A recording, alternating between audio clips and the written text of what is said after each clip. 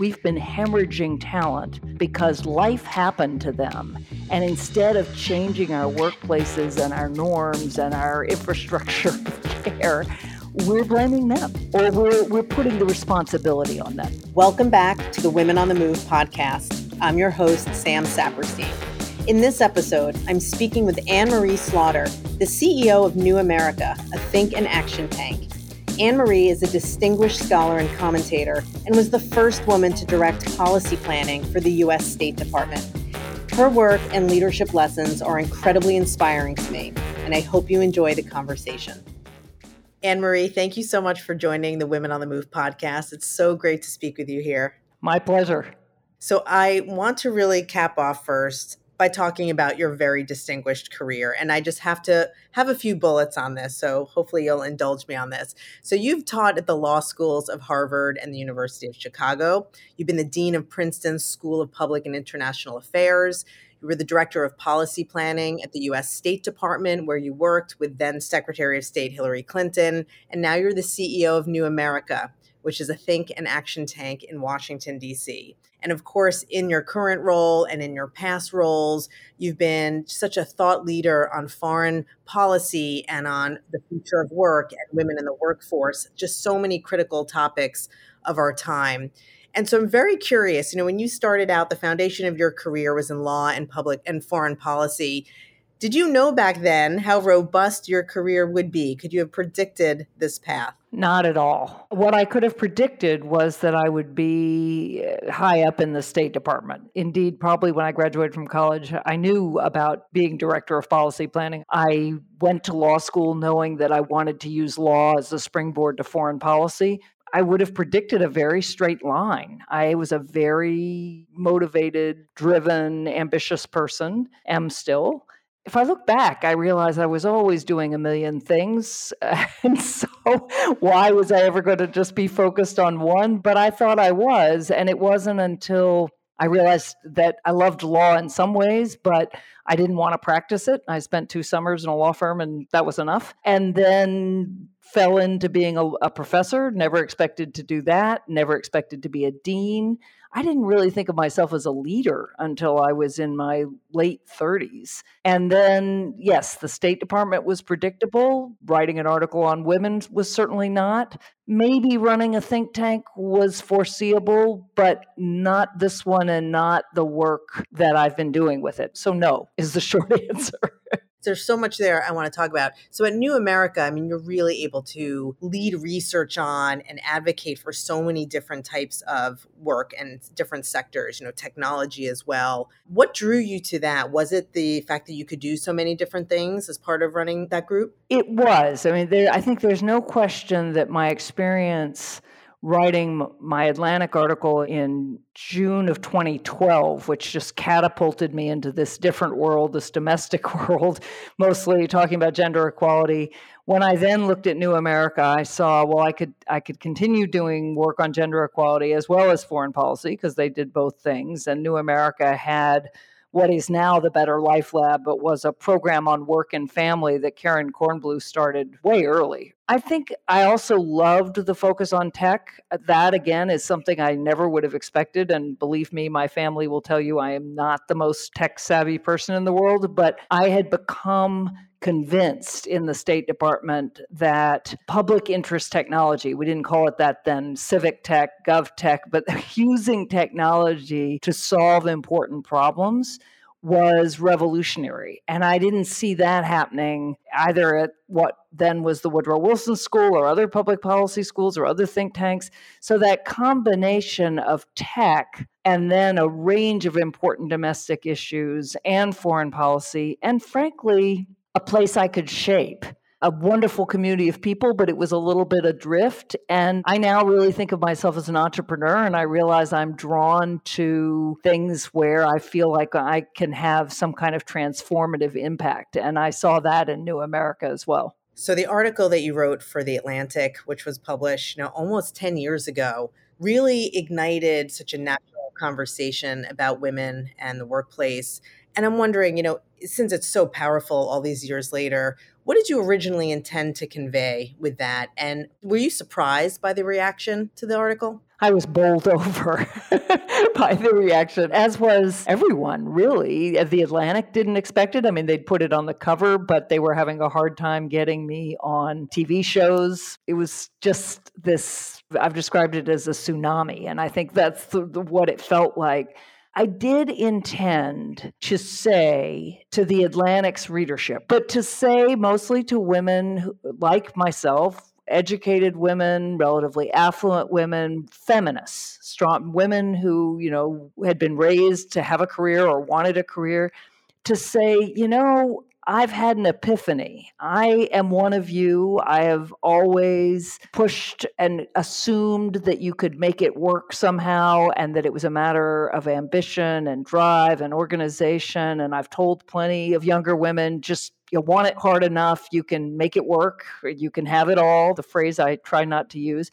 And I had gotten to the State Department and discovered that this was just infinitely harder than I'd expected. And I knew that if I said this, it would have more impact than if I'd spent my life writing about gender equality. I did understand that. But I thought I was essentially telling a relatively small group that it was time to rethink, that it just wasn't as easy. And I did juxtapose myself to Sheryl Sandberg's Lean In, not because we disagree. We agree on far more than we disagree. But I was saying, hey, look, I'm plenty ambitious. I'm really driven. I may not be the most efficient human being, but I've done okay till now. And this is something I couldn't have foreseen. And so now I'm looking at all those other women who I once would have said they dropped out, in this kind of disparaging way. And instead, I'm thinking we've been hemorrhaging talent because life happened to them. And instead of changing our workplaces and our norms and our infrastructure of care, we're blaming them, or we're putting the responsibility on them. I think it's too strong to say we're blaming them, but we're putting the responsibility on them, and that just won't do. This was such a personal story that you wrote about. And as we, even started this conversation and you mentioned you got to that dream job at the State Department that you could have foreseen yourself having, and then you found that you needed to better meet your family's needs and your son's needs. And there was something in your article, I found this statement really powerful. You said, quote, "I finally allowed myself to accept what was really most important to me.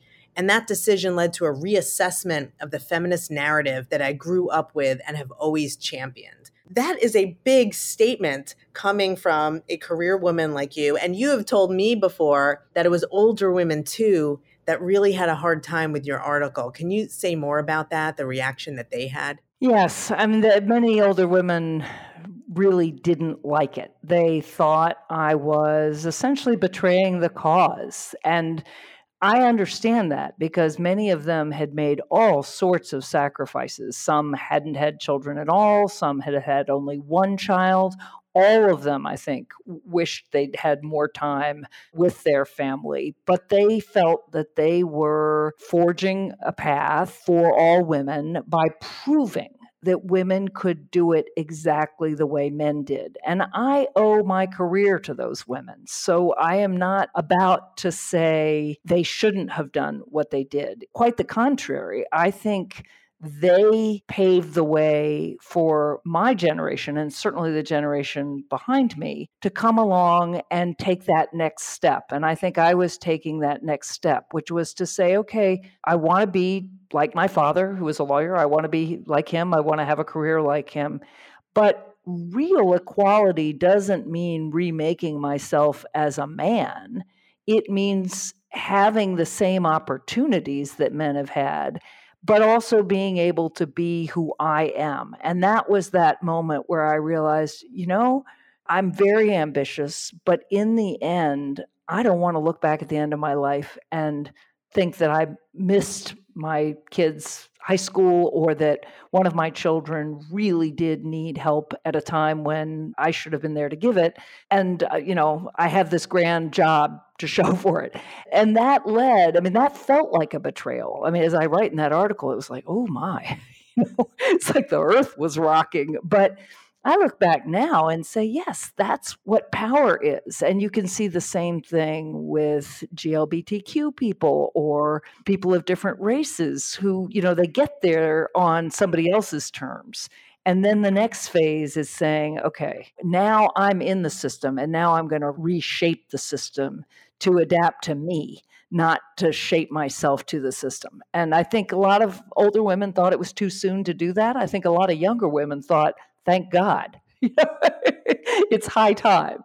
Well, given the fact that you continued working, you returned to teaching, now you had New America.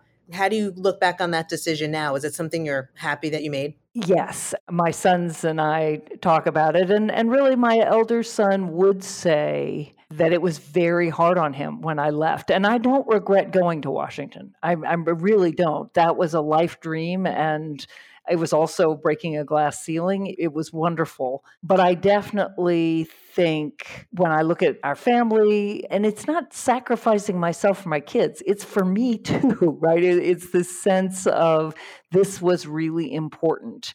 Some people's kids don't have it quite as rocky an adolescence. Some people have a much rockier adolescence.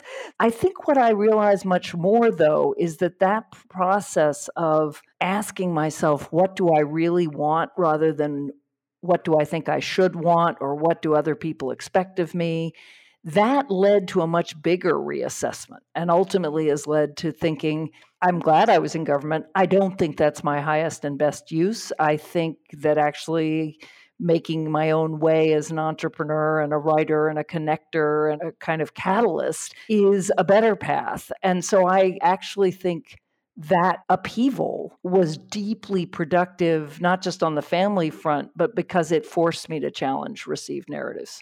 Thank you so much for sharing that. It's really powerful to hear your words. And I think a lot of us can appreciate hearing the personal story and sort of the recognition that it's okay to take that time off as needed, and knowing that we can go back when it's the right time for us. So our audience really loves hearing leadership lessons from our guests. And given that you were at the U.S. State Department, the first woman to be the director of policy planning there, was there a significant challenge you faced there as part of your job? Maybe there were multiple, but is there one thing that you worked through that you thought really has important lessons for the rest of us?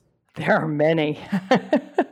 And I actually have a new book coming out in the fall of 2021 that talks a lot about leadership lessons even after the State Department. But in the State Department, one challenge I faced right away was being a more flexible boss and having more traditional foreign and civil service officers really question my willingness to let people work from home. And I had one young woman working for me who lived in Montclair, New Jersey, and she was commuting down and she had a young child.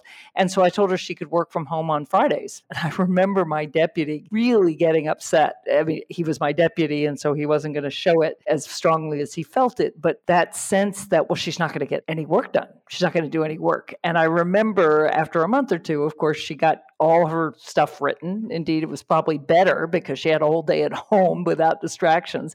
And I remember him reluctantly coming around. So just my leadership style and my own flexibility, I did go home every weekend. I was and am a highly family-friendly boss, both because of principle, but also because I believe my workforce will be healthier, less stressed, more loyal, more productive, all of which has always proved to be true. There were a couple of other lessons, though, and they go more to the nature of Washington as a power city and some pretty nasty bureaucratic politics. One was that I wasn't just leading for myself, I was leading for my whole office.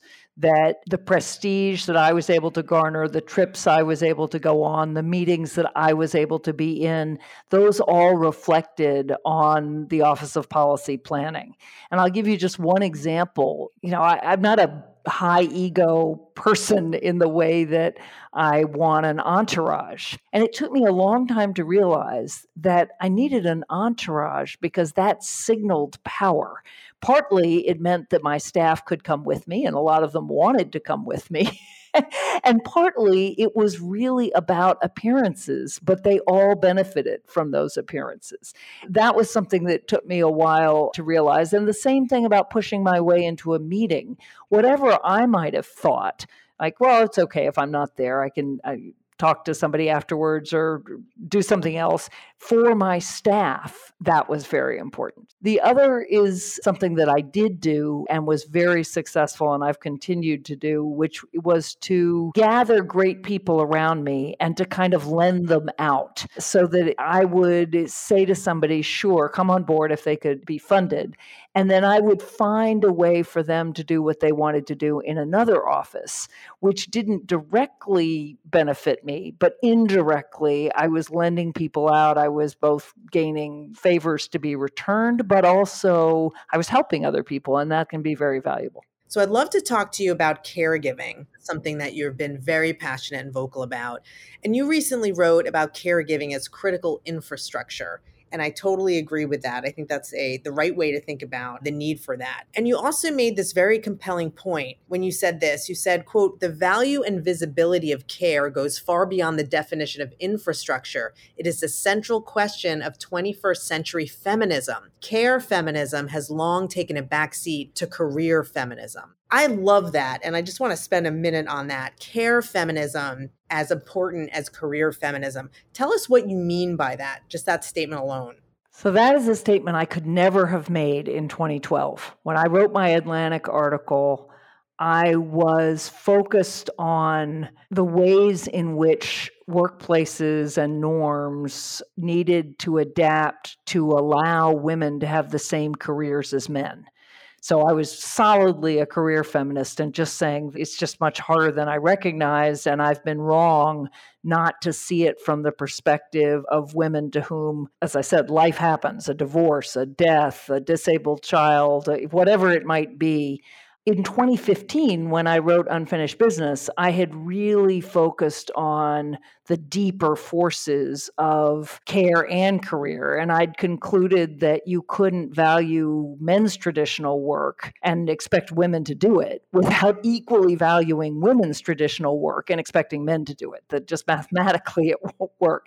Increasingly, I have come to see it in the terms I wrote about it as care feminism and career feminism. There have been people like Nancy Folbury or Ai-jen Poo or lots of women who've been working in the trenches of trying to make room for care. Indeed, Betty Friedan's second book in the early 1980s, which nobody read, was all about valuing care. We cannot have gender equality unless somebody does the caregiving. Right? The human race can't survive. And it isn't even just somebody's got to do it. It's critically important work. Well, we definitely want to continue the race.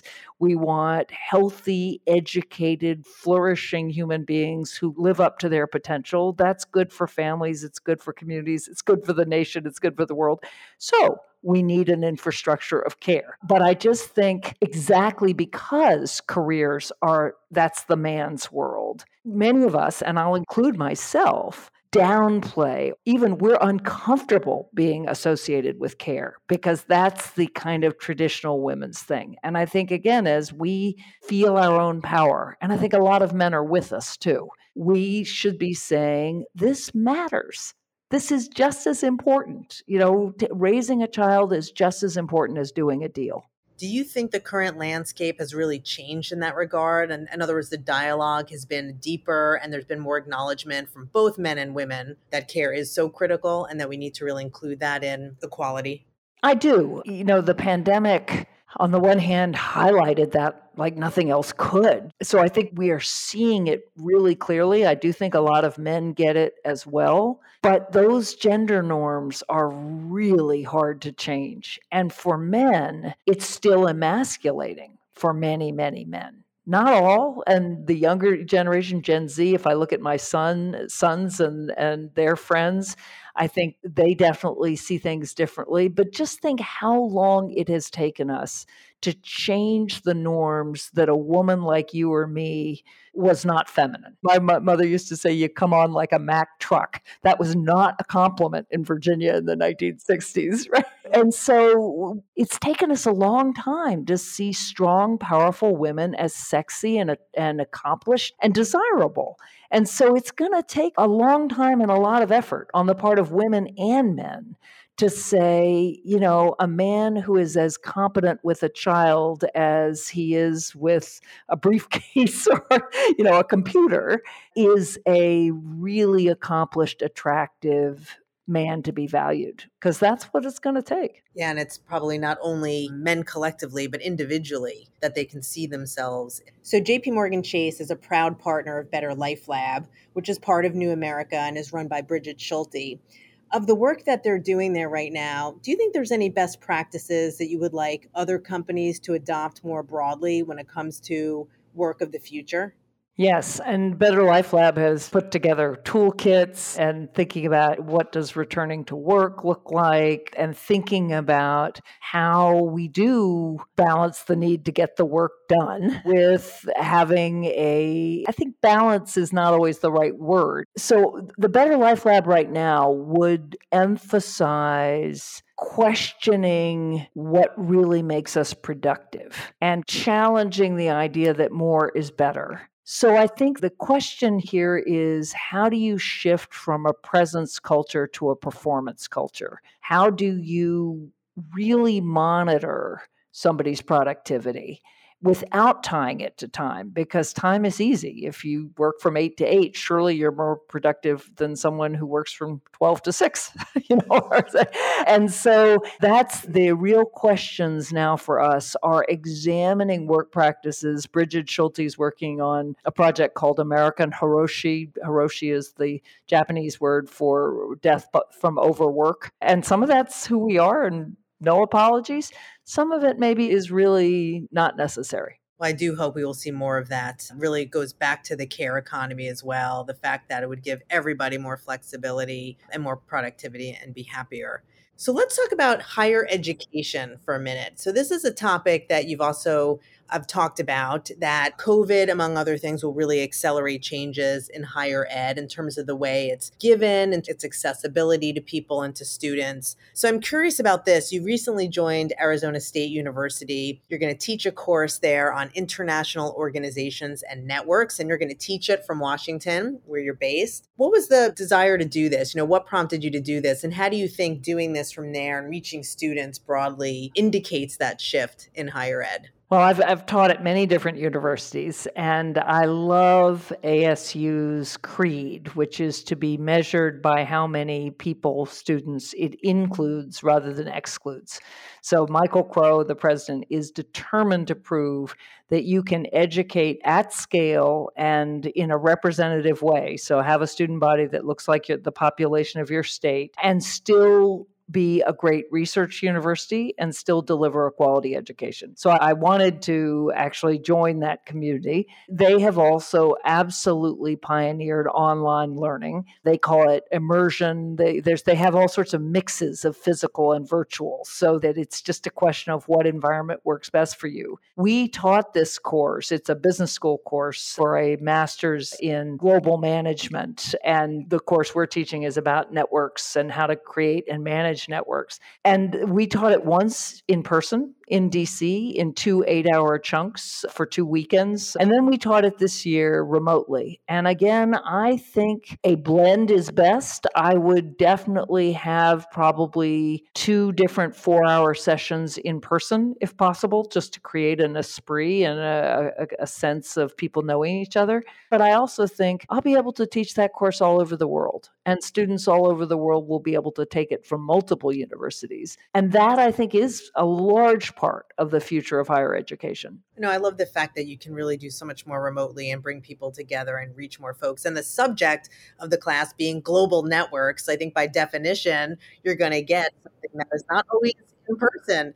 And I think that's a fascinating topic. What do you hope your students learn in terms of the different kinds of networks that are out there? And how do you want to open their eyes to what exists? This is a whole nother area that I've been writing about for 30 years, but I teach people to see the world in terms of networks, to read the New York Times or whatever paper you read and imagine not a world of these black box states that bang into each other. There was a summit between the United States and Russia, but instead to see who is connected to whom and for what purpose, and to see how could you construct a different network to address gender equality or climate change or inclusive finance. I mean, if you think about financial networks, but also to see where do we need to disconnect, right? Networks are not necessarily good. Remember, many of them are bad. Where do you need to disconnect people, and how do you do that strategically? Because we are not trained to think in network terms, and we're definitely not trained to use networks as a tool of strategy to accomplish good things and to block bad things.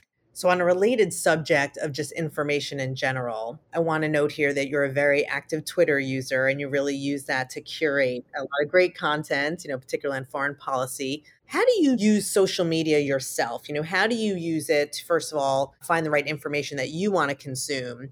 And then what is your method for disseminating what I would call kind of quality information to other people? Haphazard is, I think, the answer to that question. So I only use Twitter. Twitter, when I joined, was an enormous source of information because I was connected to people around the world, to people I'd heard of but didn't know. And it was like a collective brain. And if I wanted to know something, I could just send something out and say, what do you think about X? And it would come back. It is now a much more fraught environment, as everyone knows. This was 2011. The trolls are there. It can sometimes just be so toxic that I have to think very carefully about what I'm willing to say or when I'm willing to engage. If you follow me, and I know you do, but you get an eclectic mix of foreign affairs, care and gender, technology, public interest technology, and then just some fun stuff. I love brain pickings, and I love every now and then, the great read that is something very different. And I hope that people stumble on things that they wouldn't otherwise see. And of course, I also use it to publicize what New America is doing, but I don't have an algorithm for doing it. And I always say, if you're following me and there's a day where you get triple or quadruple the number of things you normally would, I'm trying to write something and I'm procrastinating. So I keep going to Twitter and then reading and sending instead of writing. Okay, well, it's good to know I'm not the only one. So you've pointed out on the work-life front that as we live longer, we'll have longer careers, and maybe we don't all have to work from the ages of, 22 to 55, but maybe somewhere in there, men and women can scale back for family reasons, can ramp up again and work longer. And I love you've said we can't all knit from ages 65 to 100. So we need something to do.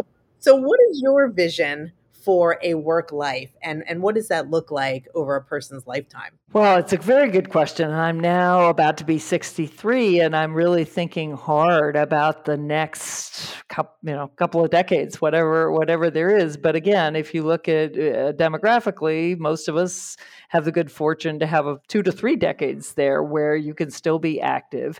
And I think about this increasingly in terms of what I call a portfolio career, that most of us need a job and we do other things on top of it, but there's a kind of central job. But increasingly, either if you're taking some time out or slowing down, you don't have to be stepping back, but slowing down, it's really possible to think about all the different things you want to do and construct a portfolio of activity that is your life. So as I look forward, I imagine doing more teaching. I imagine doing more writing.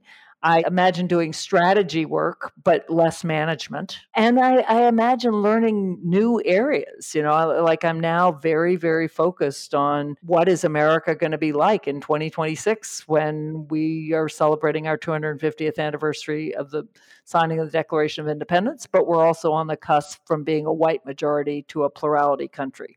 So I've been reading massive numbers of books of American history and books about race and things that I'd never done before. So I think the answer is to just not assume that there's this 25 to 65 40-year career, and instead think about these intervals and think about how in different times of your life to lay a foundation. It's like planting a garden, things that will bloom later and will allow you to remix that portfolio of activity to accommodate where you are in your life. The last thing I'd love to ask you is, when you ultimately look back on your amazing career, what is the legacy that you hope to leave?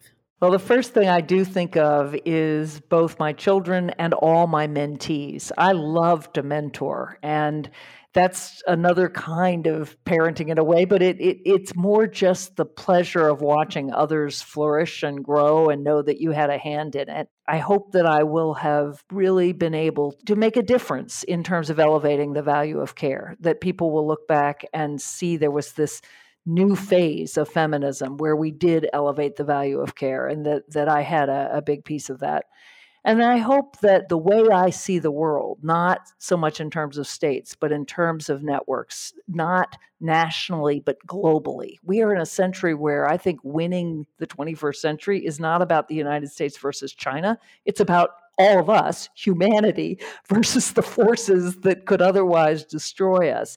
That's a worldview that I have been writing about for 30 years. It's the way I see the world. I actually think it is gendered, because I think a lot of women think in terms of networks for lots of reasons, but it's human. It's certainly not limited. And I hope that in my more academic writing and my foreign policy writing and my advising for governments and others, that people will be able to trace that to me as well. Well, Anne-Marie, I just want to say thank you. You have already left your mark on so many different things and advanced the conversation in so many areas. So thank you for spending some time with us here today on the podcast. And we can't wait to see what you continue to do. Sam, what a pleasure. It's just been a lovely conversation. You know, you and I have talked live at JP Morgan Chase, and we're talking this way now. And I hope there'll be many conversations in the future.